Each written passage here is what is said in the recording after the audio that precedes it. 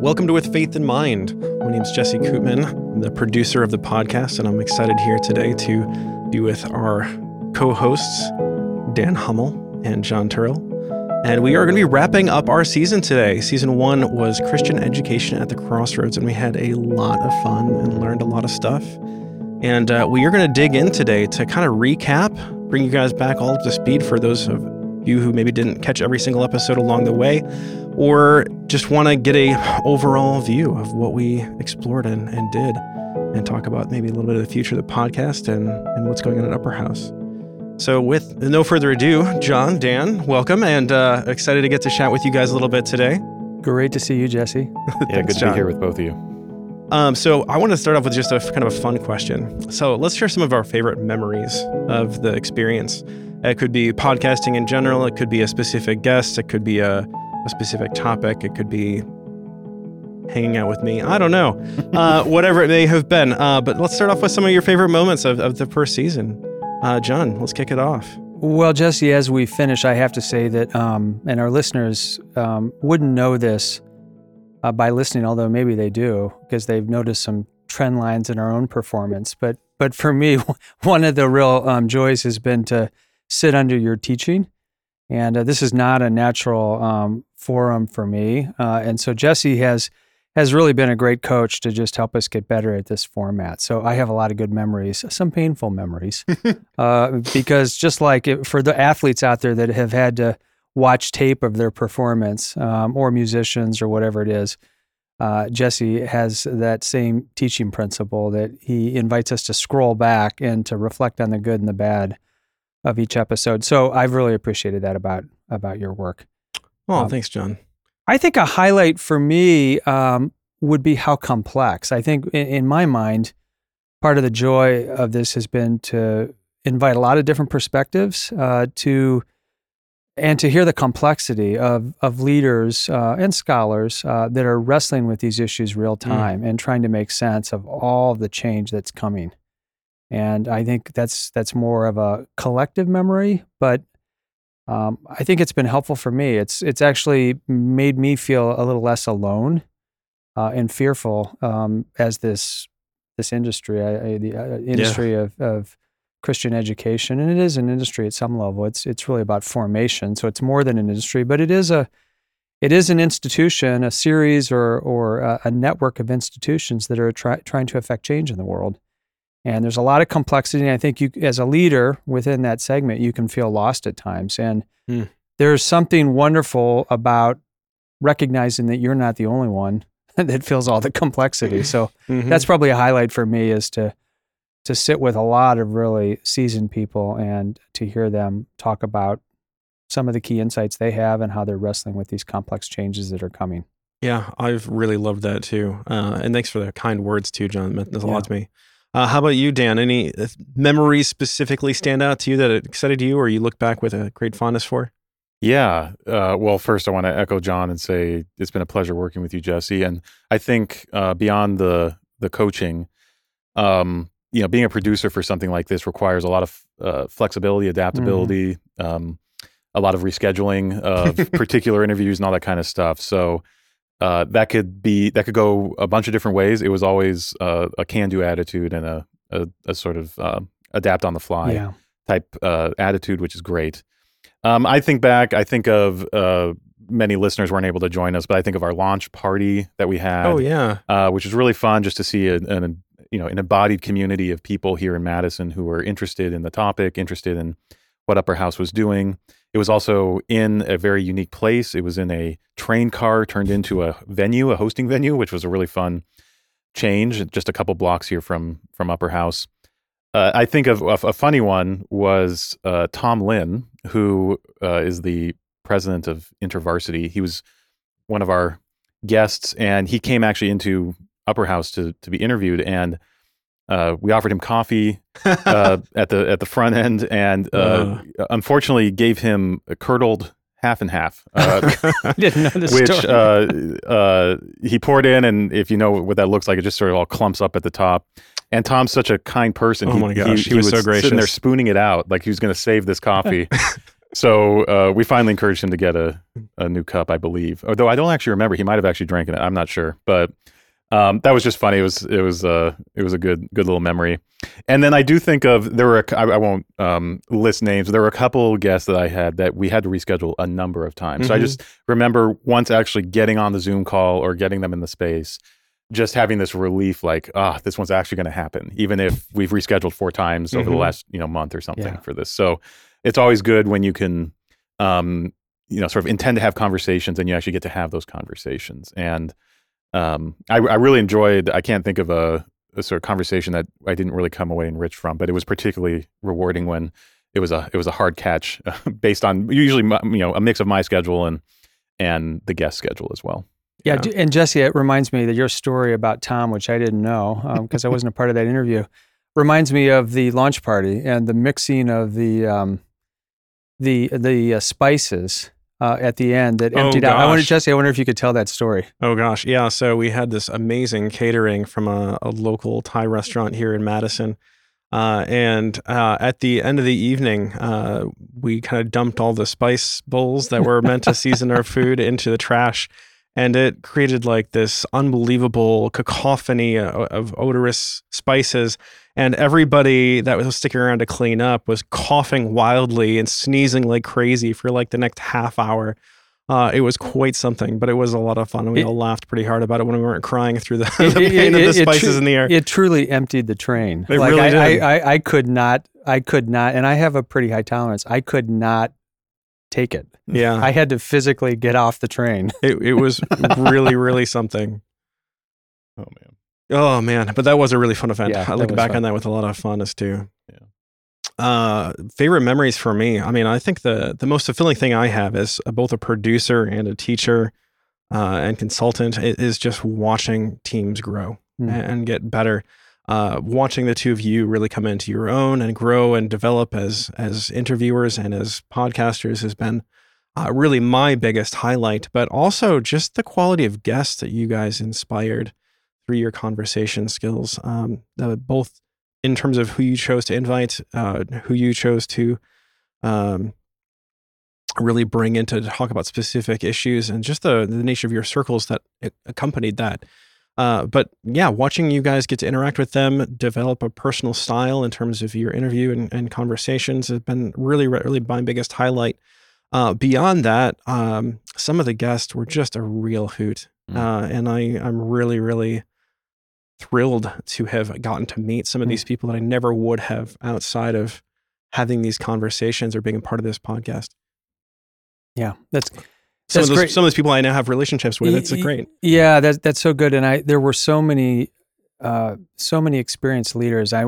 We didn't do this, but it'd be an interesting exercise to add up all the years of leading within Christian education. And I mean, hundreds of years, likely. And then some really dynamic younger voices, very seasoned, but younger chronologically, right? That you just gives you a lot, it brings a lot of hope that we have so many just wonderful young people stepping into positions of leadership that I think, at least for me, feels really gratifying, and I feel hopeful that the church is in good hands. Yeah, I remember when Dan interviewed Sarah Solstice, the recent graduate from college. I was just so impressed with her take on life, spirituality, spiritual formation, and education.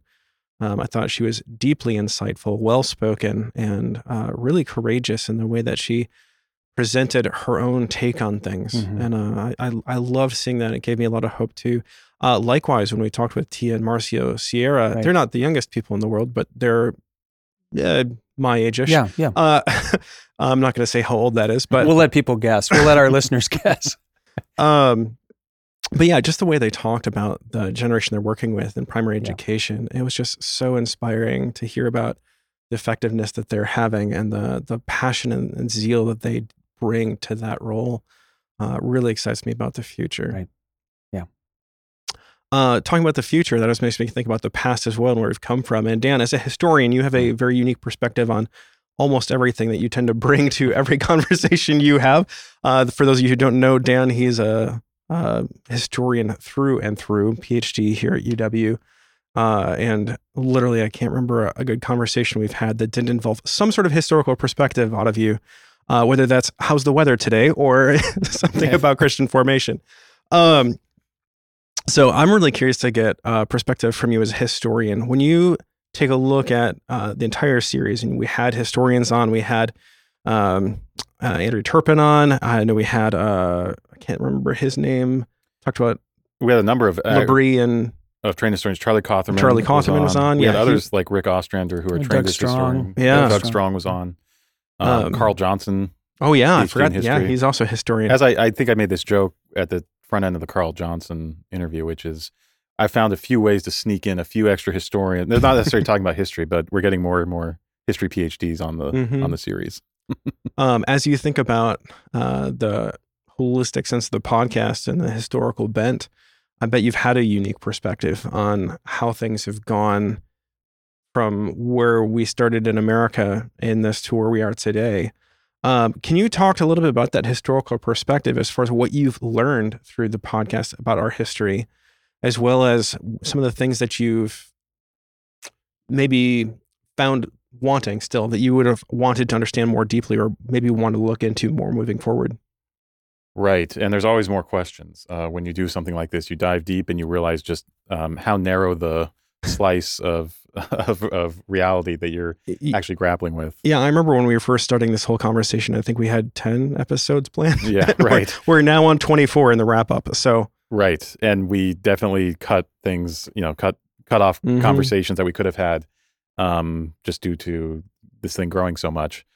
From a historical perspective, I mean, I think one of the things that comes across, at least for me, from my perspective, is just how interesting and how different the histories of the different types of institutions we're talking about are. So we had Andrea on to talk about like the long American history, at least, of colleges and universities and the tradition of moral education that goes back hundreds of years.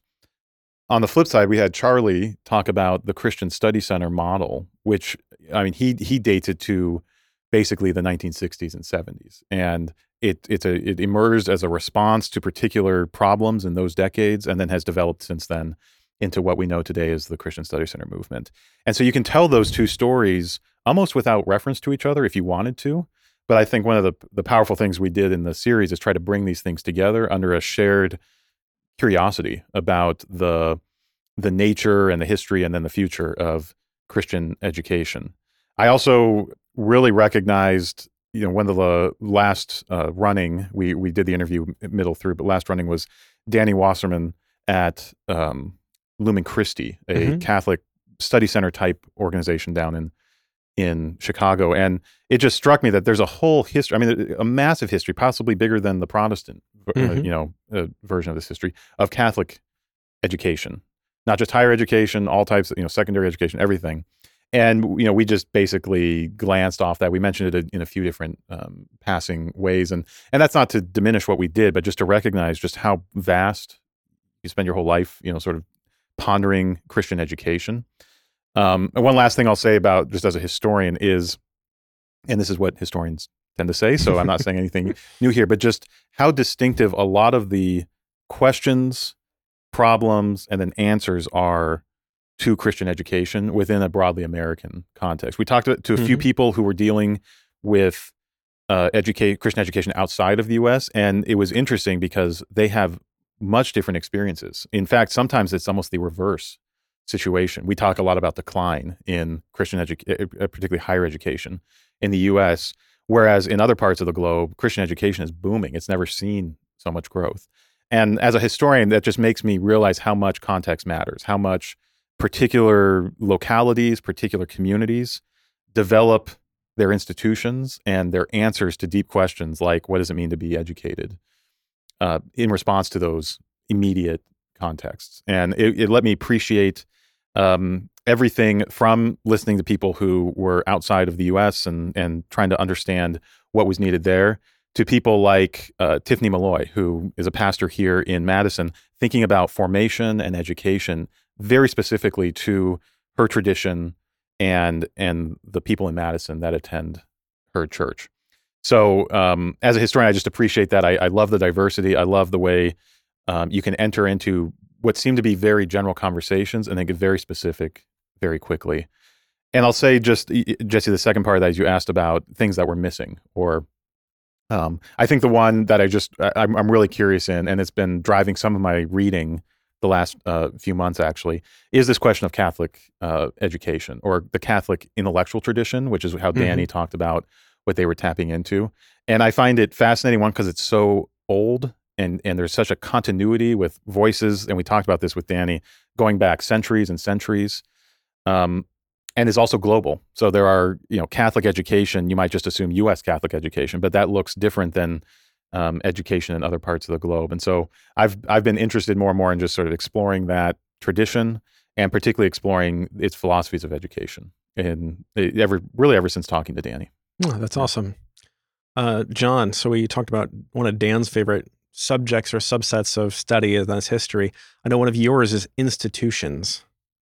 I would love to get your take on some of the more profound or interesting or just enjoyable things that you learned around the notions of institutions and leadership. I know leadership and institutions both kind of go hand in hand for you.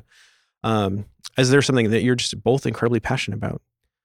So what are some of your observations there? Yeah, well, I think Dan made a couple important points. One is that the trend lines in North America look a little different than trend lines in other parts of the world. And we could think about parts of, the world versus North America, and maybe Europe. And so we could single out regions of the globe, but those trend lines would be very different, and you'd have to really think about them almost country by country to really understand them.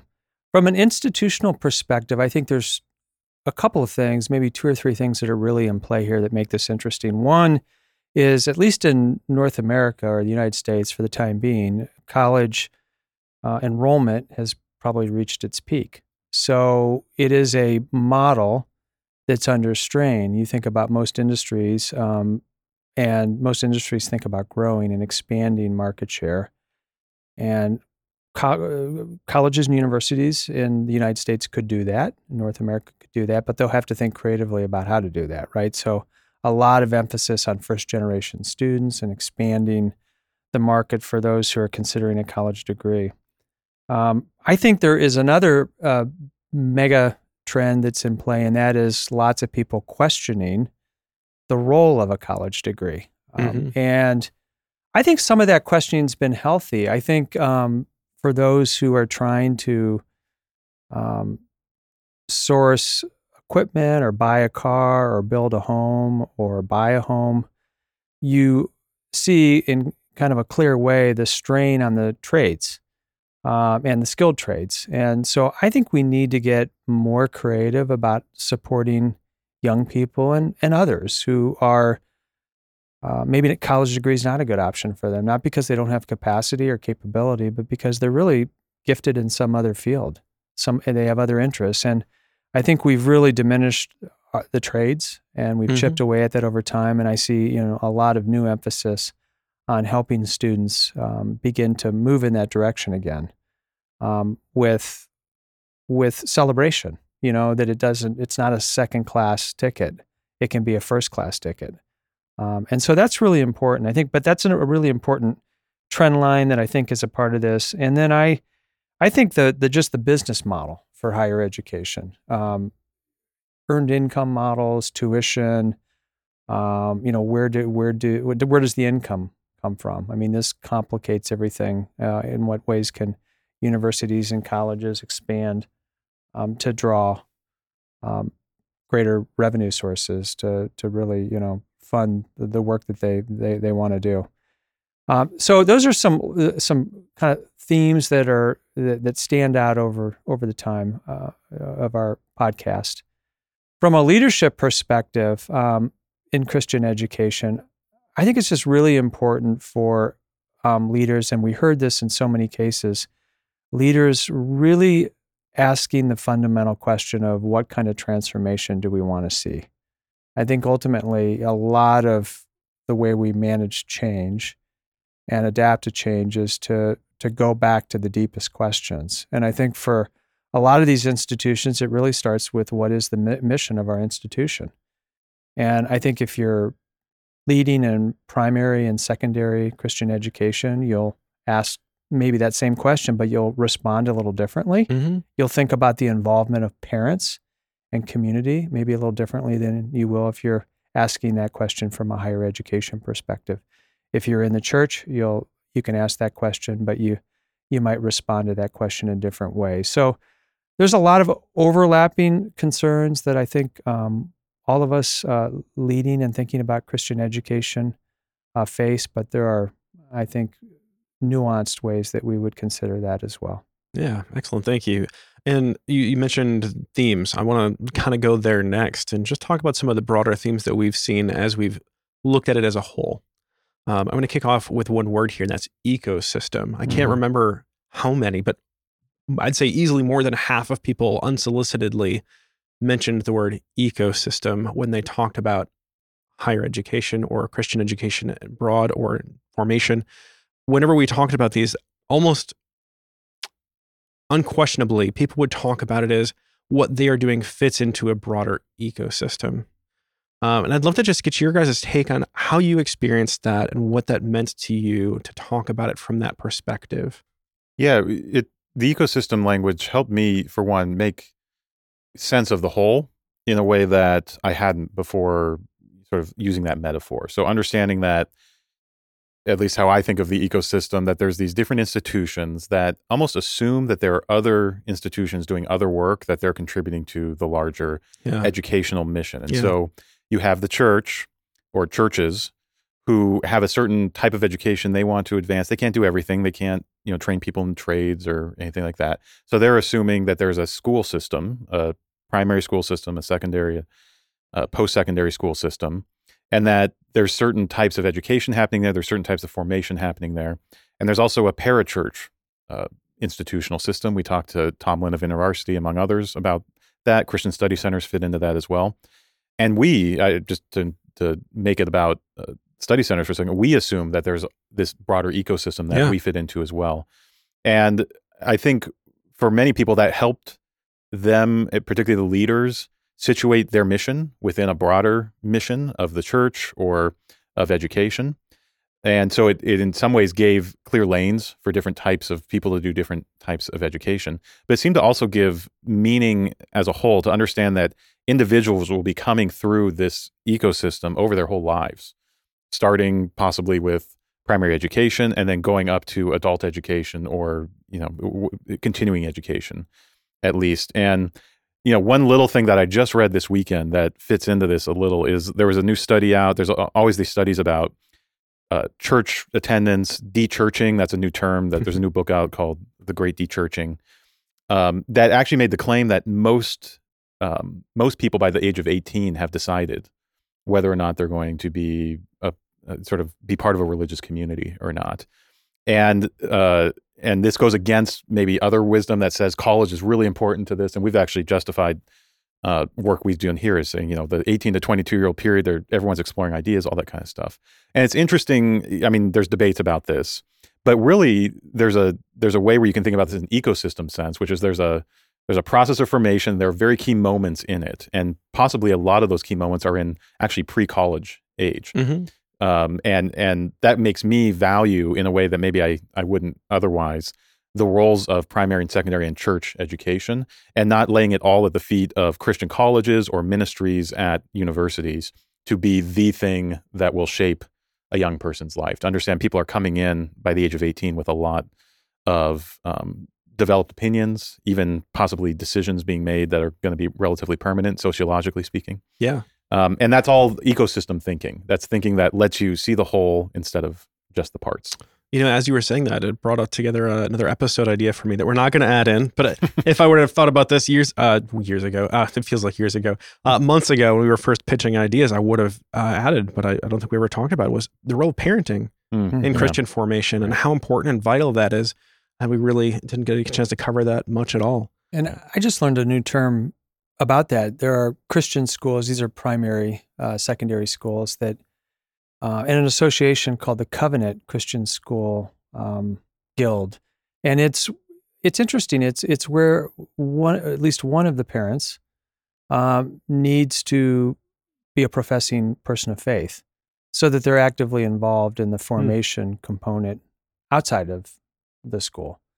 So, again, a commitment to whole life discipleship in all arenas of life, and schools trying to find ways to extend and partner with family units so that what they're doing in the classroom is reinforced at home. So lots of, and I don't know how long that's been around. Maybe it's something that's been around a long time, but it's a new term for me.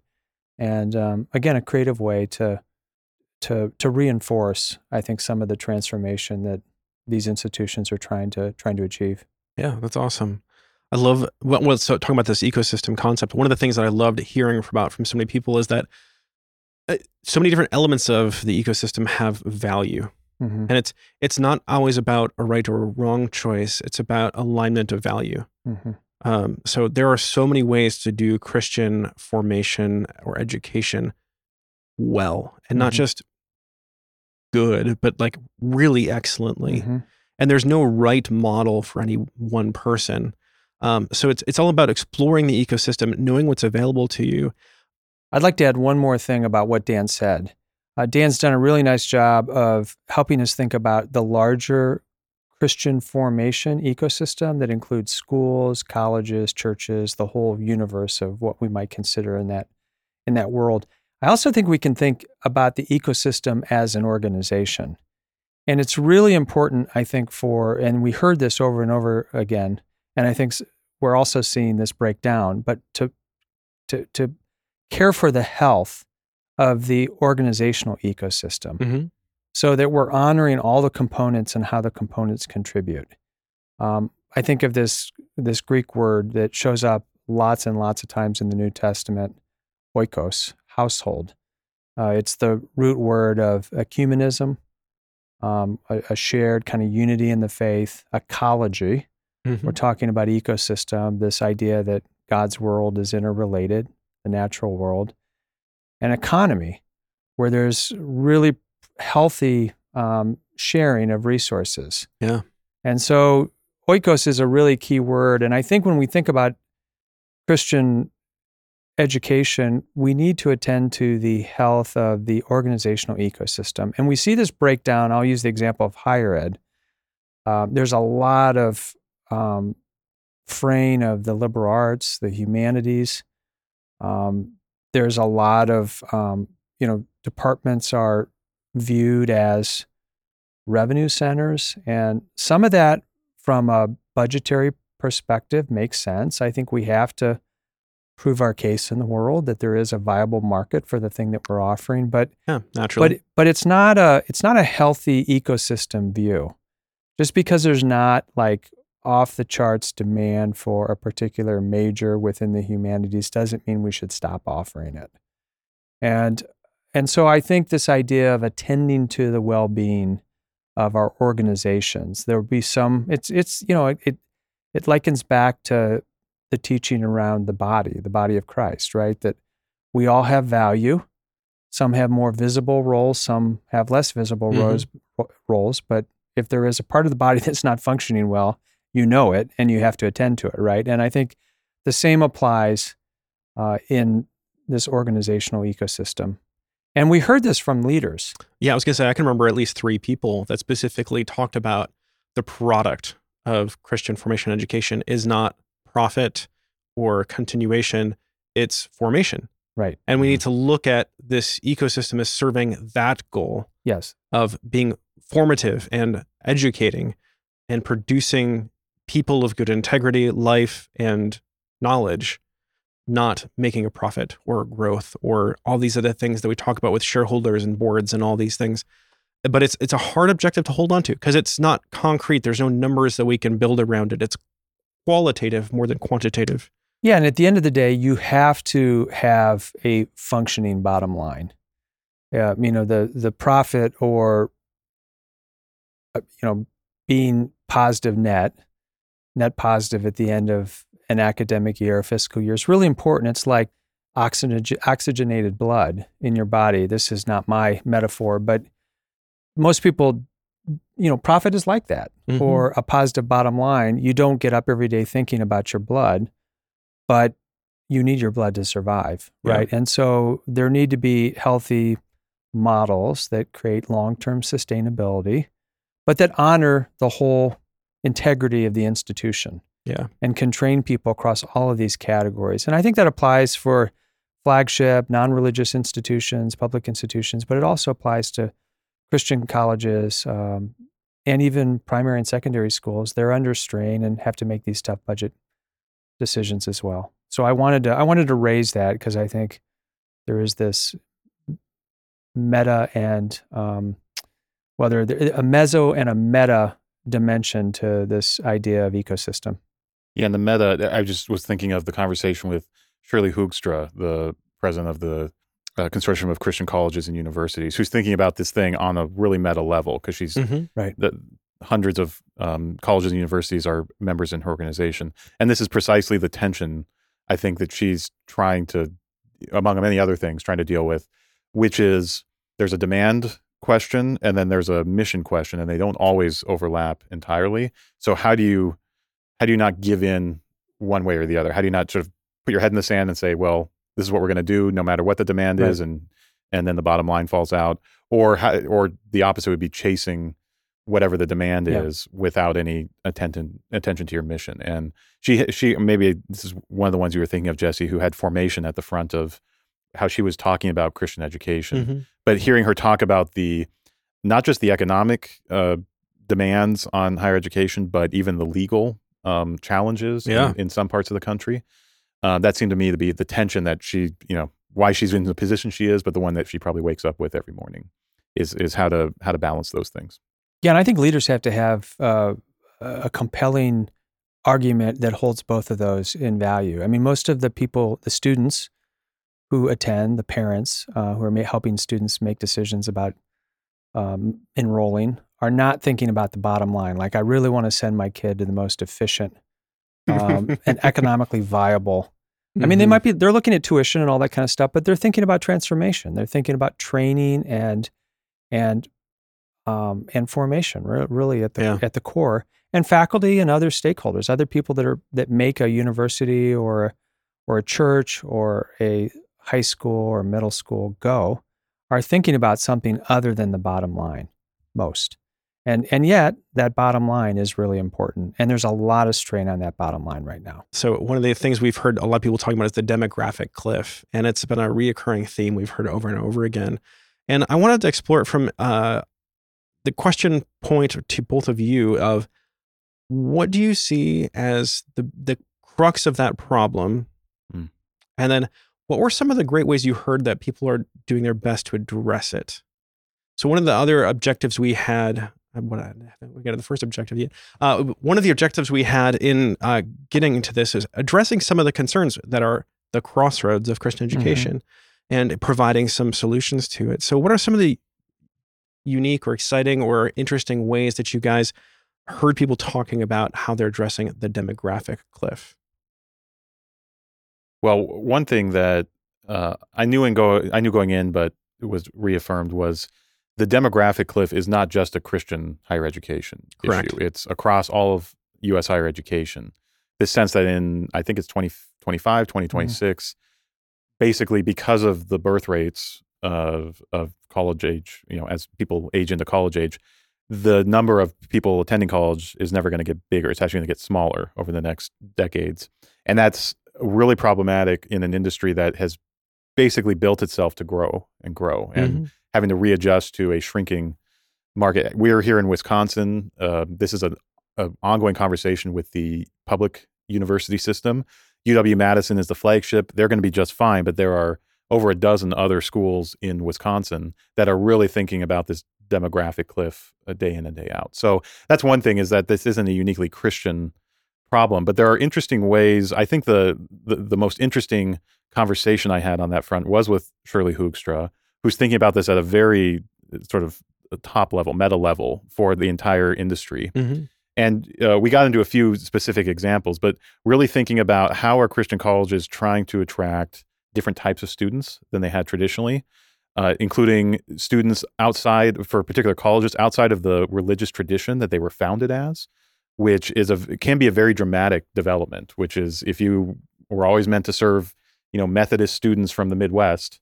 And then suddenly you're trying to attract first generation immigrant students from across the entire country. That's a big shift. And but she described a couple colleges and universities that are at least trying to do that as a way to reimagine it.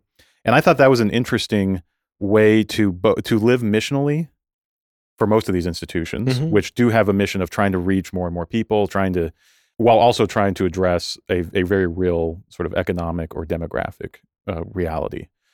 So those are interesting ones. There were other, ways that people have tried to adapt, including, building nursing programs or building business schools, whatever is the sort of most popular majors. Many of these schools, Christian schools, were sort of founded as liberal arts colleges or even Bible institutes with very specific missions. And over the last, few generations have had to really reimagine themselves in the modern university setting. So that's been another way some colleges and universities have tried to address it, is by moving toward popular majors and popular fields. And I think that's been more of a controversial move in the sense that there have been a lot of critiques of that as not fulfilling the original mission of those institutions. And I think that's a fair critique. But I also, part of me, and this is something we also noticed, I think, as a recurring theme, is things have to evolve. We can't stay stagnant in old models that are no longer working. So, and I think part of the thing for that personally is that everybody in every role in the greater ecosphere of humanity, we all have roles to fill in, jobs and all these capacities. We all need Christian formation. So if we're a nursing student and we want to have our faith life edified at the same time as getting our nursing degree, I think that's a beautiful option for their mission may have to change a little bit along the way. And I think that's a real struggle, and it's something that people are going to deal with. My favorite response to this, and not the best response, but my favorite one, was Garwood Anderson's. He talked about Nashotah House, the institution that he works with. He talked about McDonald's versus the brew pub model, and how Nashotah House is dedicated to staying small and providing a truly unique experience that's completely involved in community and doing communal life together in ministry, and everything that goes on in the university they try to do together in a community way. And in that they provide this special, unique experience that's premium as opposed to cookie cutter and expected and all something, so a unique, different experience. So it's more in demand. So I think it's cool that there's more than one way to skin a cat in this ecosystem.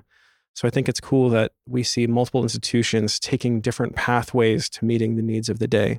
Yeah, and I think one of the pressures around this demographic cliff, and a lot of this was really helpful for me as well, the demographic cliff started, you have to go upstream, and it started around the Great Recession. So the birth rates declined in around 2008 significantly because of all of the economic turmoil. And so those babies are now starting, in the mid 2020s, are going to start matriculating into college, and that birth rate has stayed low. So the number of students is just going to be smaller. Same time, there's more competition internationally for higher ed. Other countries are stepping forward with higher ed options, both Christian and otherwise. And so it used to be that North America was in a unique position. That is not the case. It's still a competitive advantage, something that we do offer, and we have real strength there, but there are other countries that have really stepped in and are filling that gap in some ways. So I think that's interesting how colleges are going to respond on that front. And then I think the other thing is these Christian colleges are located within a particular context, a city, a state, a region of the country. And Michael Lindsay and others spoke to this. And they're going to have to make decisions about how they adapt from a theological perspective or not adapt. Do they broaden their student body? Do they broaden or loosen requirements for faculty? There are some real losses with that. If you're trying to stay true to your sort of deep Christian moorings, but there are gains too, because you begin to attract a broader student base, maybe faculty base. So I think there are going to probably be new designations for Christian colleges, and I think this is already happening, that are holding to some Christian moorings and want to be serious about that, but are opening up in some ways. And there will be others that will be have a little tighter understanding of what that should look like. And I think there's room for all of that. I think it's going to be really important that colleges and universities get really clear about that, particularly in the Christian college world, so that students and parents have a real clear sense of what it is that they're going to get. But a lot of this is really changing radically. Yeah. And I think surely I wasn't at point on that interview, but I know the Council for Christian Colleges and Universities is really trying to wrestle with this because a lot of their member institutions are feeling this in very challenging ways. I mean, if you're a Christian college located in central Indiana, it's going to be different than what you experience culturally than in Boston, Massachusetts, or in Seattle, Washington. So all of these factors come together and contribute to how these institutions are responding. I love that. So we've talked about two of the big themes that we've seen recurring, and we've talked a little bit about some of the objectives that we set out for. I want to talk about what are the other objectives we had, and that's providing resources for people and answers to questions. We've done a good job of discussing some of those and exploring the ecosystem through the episodes, and I don't want to rehash all of that. I'd like to ask you guys, what are some of the questions that still remain for you? So as we've gone through this, we talked about it earlier, we didn't get in every single episode we wanted to do, but what are some of the questions that, as much as we have covered and as much as we've learned through all this, what are some questions that really remain for you? Yeah, I have a lot of questions that relate to the future, which I admit no one can really say with certainty what it'll be, but there were a lot of questions that emerged as we were talking to current leaders about their strategies, their thoughts, and their anticipating of what's coming next. That just made me really curious. And I mean, only time will tell with some of this stuff. But I was interested in some of the, I guess called the fate of, but the future of some of these organizational models or types. Mm-hmm. And the traditional, or it's not that traditional, but the established 4-year Christian college. I do wonder what the future of that model will be. I don't know if any new ones will be founded or how the ones that exist will survive. I definitely think they'll be different. We getting a clear sense that the economics that built those are going to be different going forward. I had a lot of questions about, and this is one we didn't get to explore as much, was we talked about a few parachurch type ministries or para-university, intervarsity study centers. But I think there's a lot more out there that we just didn't get to, or even different models of doing those very things, of having a building next to a big university or of being a campus ministry. I think there's a lot of interesting, historically speaking, ways that Christians have gone about that type of work that we were just not able to capture in what we were doing. And finally, I'm interested in more of a meta way on, maybe you could call it the curriculum of Christian education, but I didn't get a sense, and part of it was because of this ecosystem approach that I really enjoyed. I didn't get a sense of like what's at the core of Christian education. Like if you were to just take all of this together, the church, the parachurch, the secondary, the higher education, what's at the core of that? And I don't even know who could answer that. I mean, that you'd have to have a very special person to do that. But we are grouping it all under Christian education, and I don't know if I could articulate. I can articulate some things, it's rooted in the Christian tradition. There's something about formation, but maybe that's an unanswerable question. But something I'd love to explore more is just sort of what's at the core of what it means to be a Christian educator or to be a Christian student. And I think we got a lot of interesting answers, but a final answer is yet to be determined on that, I guess. Yeah, it'd be an interesting experiment to take the core curriculum from all the Christian colleges and universities. Seminaries, what are their core courses for their degrees? What are Christian high schools and middle school, primary schools doing? And see what where the overlap, how much of the Venn diagram overlaps. Right. I'm assuming there is a lot of overlap. Right. And that might give you a good start. Right. And we could probably guess what some of those topics would be. But the approach on how you teach that and how you deliver is really unique. We didn't even get into technology-related issues. Right. I mean, those are huge at the meta level question that has really changed. And I think COVID had a big hand in that as well. I think for me, and it really coincides with what Dan shared, what's the nature of partnerships and unions going forward? I think Dan was speaking to this, but is there, because you have this static market or this shrinking pool of potential students, unless we find creative ways to open up new pathways for non-traditional students and others from different parts of the world, and I'm speaking now from a North American, mostly U.S. perspective, what are ways that institutions can partner together to deliver a real value-added Christian education experience, and not have to do it in a way that requires as much physical and economic capital? Yeah, I love that. So we're learning about some new models. One of the interviews we could have had that we didn't, but it's come up in our work here at Upper House, is a really unique partnership between Manhattan Christian College and Kansas State, where Manhattan Christian College has a long tradition in Manhattan, Kansas, and K-State has kind of grown up all around them and surrounded them. And students can get degrees from both institutions. A lot of students will start at Manhattan Christian College and then transfer to K-State.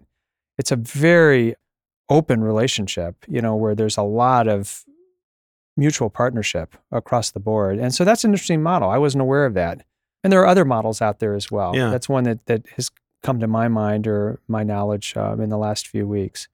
So just how are institutions going to partner going forward? And will there be creative aggregations that we can't even see today, that and guilds that form that 5-10 years from now are really vibrant and offering something that's really in many ways new and different? Yeah, I love that. I think that's really cool. And it does excite me that people are pursuing constantly new avenues of how to do this right and do it better and how to grow and change.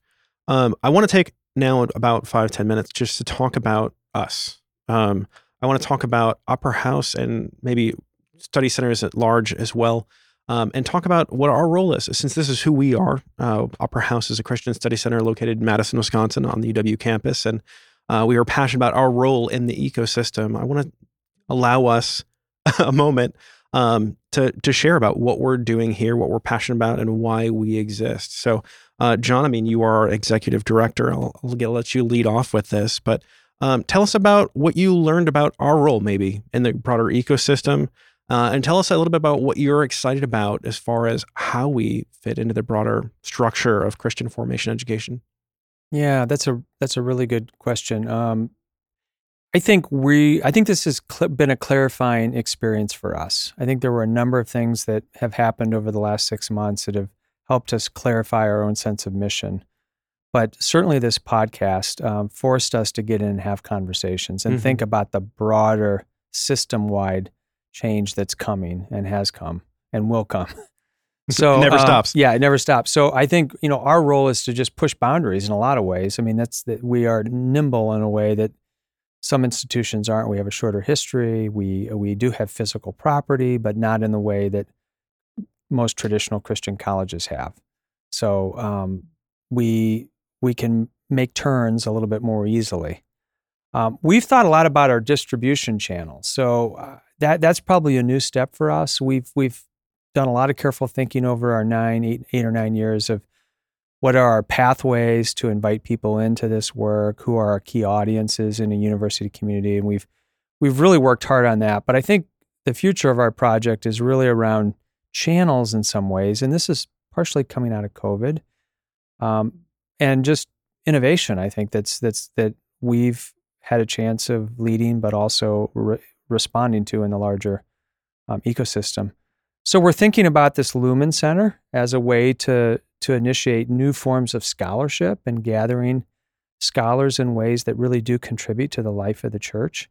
And scholars in the Christian colleges and universities have been doing this for a long time, but there are lots of amazing colleagues that are positioned in non-religious institutions. And so part of the role of the Lumen Center is to encourage those scholars to ask some of the questions that other scholars that are in theologically based institutions maybe get to ask more naturally. Yeah. And then bridging those communities in ways that don't always naturally happen. So the Lumen Center is about a lot more than that, but that's something that we're thinking about.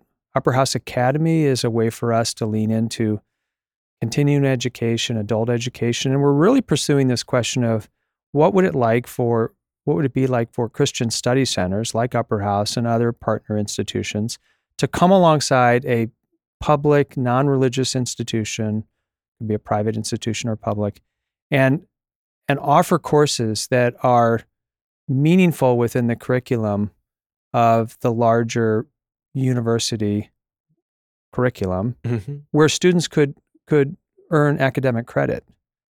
So could you offer Christian history or courses on the Pauline epistles or a Christian philosophy or whatever it is that I think could be really important, make important contributions to the larger academic universe within a particular college or university. Could you offer that and offer it for credit in a way that really does add value to the larger university? So those are two of the 5 channels that we're thinking about here. There are others, but those are 2 newer channels that I think open up lots of possibilities for us. I know I would have loved to take in a Christian thought or Christian philosophy course in college. And Dan, I wouldn't be surprised if you had a thought or two on a Christian history class. Sure. Yeah. It would be really cool to take those as part of your institutional scholastic work without necessarily being able to get it in your program or at your institution. I think it's a really cool idea. And I know, Dan, this is kind of your baby in some ways too. Anything you want to add to what John said about the Lumen Center? Yeah, so the Lumen Center is this new initiative that we'll be launching next year. And it comes out of a lot of different conversations and planning for really years now. But I think this series of conversations on the podcast really helps sharpen some of the sense of why it's needed, and also how it and also to not get too proud of ourselves on coming up. People are coming up with very innovative things all the time. We're doing our own work, but we're not special in that way. But one of the ways you can talk about research, which is really what the Lumen Center is going to be about. It's going to be about producing ideas, getting ideas out there, ideas that integrate a Christian perspective or Christian themes with the most sort of mainstream academic conversations happening at a place like UW. There's a couple different ways to talk about what that means in terms of a development of a new type of organization to do the scholarship in. One is from the Christian Study Center perspective, which is that Christian study centers have a certain history. Some of that history actually is rooted in places like Regent College in Vancouver, which is a college. It has faculty that produce books and other things. Most Christian study centers don't do that right now, just because of the vagaries of the history. And most campus ministries, if we're talking about the broad sort of Protestant world, most campus ministries, that's not their focus. So there's a story to tell about what we're doing that is trying to meet or trying to not meet, but exceed or chart new territory within what it means to be a Christian study center, what it means to be a campus ministry. There's another way you could tell the story, which is that for all of the innovation and good work that we've been talking about, the Christian higher education world is shrinking, or it's collapsing. Even within the time that we started this series to now, there have been a number of very high-profile closures of Christian colleges around the country, and there's this demographic cliff that's coming, and so there's a bigger question. Most of the Christian scholarship produced by Christians comes out of that world. Most people who do that teach at Christian universities or at seminaries, and as those are shrinking, there's a bigger question of where's the support, the institutional support, going to come from for the next generation of Christian scholarship, and that's where the Lumen Center is going to be, one small answer, but hopefully a positive contribution to trying to answer that in a much different context than 20, 30, 40 years ago. Dan, I wonder, I've heard you talk on this a number of times, and maybe it would be helpful for our listeners for you to talk about how a whole generation of historians has been influenced by a couple of Christian historians. Right. Do you feel comfortable sharing? Oh, of course. Yeah. That as an example? And actually, I mean, we interviewed Andrea Turpin, who is a historian at Baylor, who was a student of George Marsden, who was a professor of history, a well-known author of history, of historical books on American religious history, who basically taught from the 1970s to the 2010s. Marsden was part of a cluster of historians that were all confessing Christians and also doing some of the most innovative work in their field at the same time. And they opened up real institutional pathways for Christian grad students to then enter the field of American religious history, where today there's a ton of, it's not even remarkable to be a Christian in that field. And that was different before people like Marsden, and another one is Mark Knoll, came on the scene. But also opened up the imagination for people like me, who was a grad student in the late 2000s, wondering what I would do with my Christian faith as I was sort of investigating different parts of history. And I remember as a grad student coming across people like George Marsden and their books and realizing, in the acknowledgments or in the foreword, this author is saying they're a Christian, and they actually come to these questions because they're in part driven by their faith commitments, and really opening up my imagination, like, people can do this. Like, this isn't something that would be necessarily shunned in my field. And those two scholars, Mark Knoll and George Marsden, and a bunch of others, really changed the field of American religious history. Now, some of it's interesting because we're now sort of a generation later, and some of even their students are critiquing them on sort of historical grounds for the way they did that history. But I think that's all part of just the academic process. But it's sort of it's hard to ignore the fact that just a few people who were Christian in a certain field really did open up the field in very interesting ways for a lot more Christians to enter the field. So we're not going to try to engineer that necessarily at the Lumen Center. I don't think you can even engineer stuff like that there's so much that goes into changes in an academic subfield. But there's certainly an argument to be made that we want to make, that getting more Christians involved in the practice of scholarship, getting more Christians engaged with the very particular questions of a certain discipline, can only enhance the opportunities for people today and then people down the line a generation from now to really see that they have a place in these fields, and that Christians are welcome at the table just like anyone else should be. Well, I love it. And I'm very excited to see what comes of this. I think it'll be a really, really exciting time for Upper House, for the Lumen Center, and hopefully for the broader Christian scholarship community. Yeah. So with that, I'm going to call it a wrap on season 1 of With Faith in Mind. And we're going to end up here just talking about what's coming next. Number one, before we get to anything with potential season 2 or anything like that, I want to make sure everybody knows that we have another podcast. In fact, we just did an episode on our other podcast, which is called Upwards, that easily could have fit into this. We interviewed John Dahl, who's been a ministry leader here at UW through InterVarsity for a long time. Like 300 years or something. Maybe a little longer, maybe. No, not quite. But John is a remarkable individual, and he's been very active in our community as well as the UW campus for many, many years. And he gave us a great interview about what it's like to function as a ministry leader on a campus ministry, primarily working with grad students, but all over campus. And please check it out. If you've enjoyed With Faith in Mind, I guarantee you're going to love that episode. And John, we kid him because he's someone. Well, last year I committed to get into every building on campus, and it took me 6 or 9 months. And some buildings I literally just walked in and then just immediately turned around and walked out. But I got into every building on a campus like this. It's a big chore, but it was great to actually physically put my eyes on. Well, John has been here so long. He's been in every lab. He's been in every broom closet, and he's been in every classroom of every building. So we like to kid him about that. But he has an amazing legacy here and really knows this place inside and out. Indeed. And so while you're checking that out and you are missing us because we are not doing a season 2 immediately here, please do write us. We would love to hear from our audience. For those of you who have enjoyed it, give us your feedback. From those of us who didn't enjoy it or thought there was something missing, we want to hear that feedback too. For those of you who really want to hear a season 2 and have ideas for what we should be doing, we'd love to hear from you. So please email us at podcast@slbrownfoundation.org. We do read those emails. We might not respond to every single one that we get, but we do read every single one we get, and we are eager to hear your feedback and know that you've been enjoying or have criticisms that we can learn from. So thank you all so much for being a part of the process and of our learning, as well as hopefully the engagement our interviewees and guests have had. It has been a truly wonderful experience from the bottom of all three of our hearts. Thanks for joining us for this series, and we hope to hear you on Upwards or hear from you on Upwards and hopefully season 2 at some point. Thanks for joining us.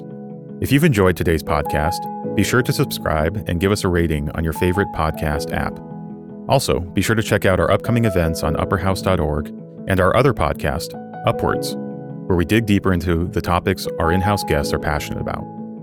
With Faith in Mind is supported by the Stephen and Laurel Brown Foundation.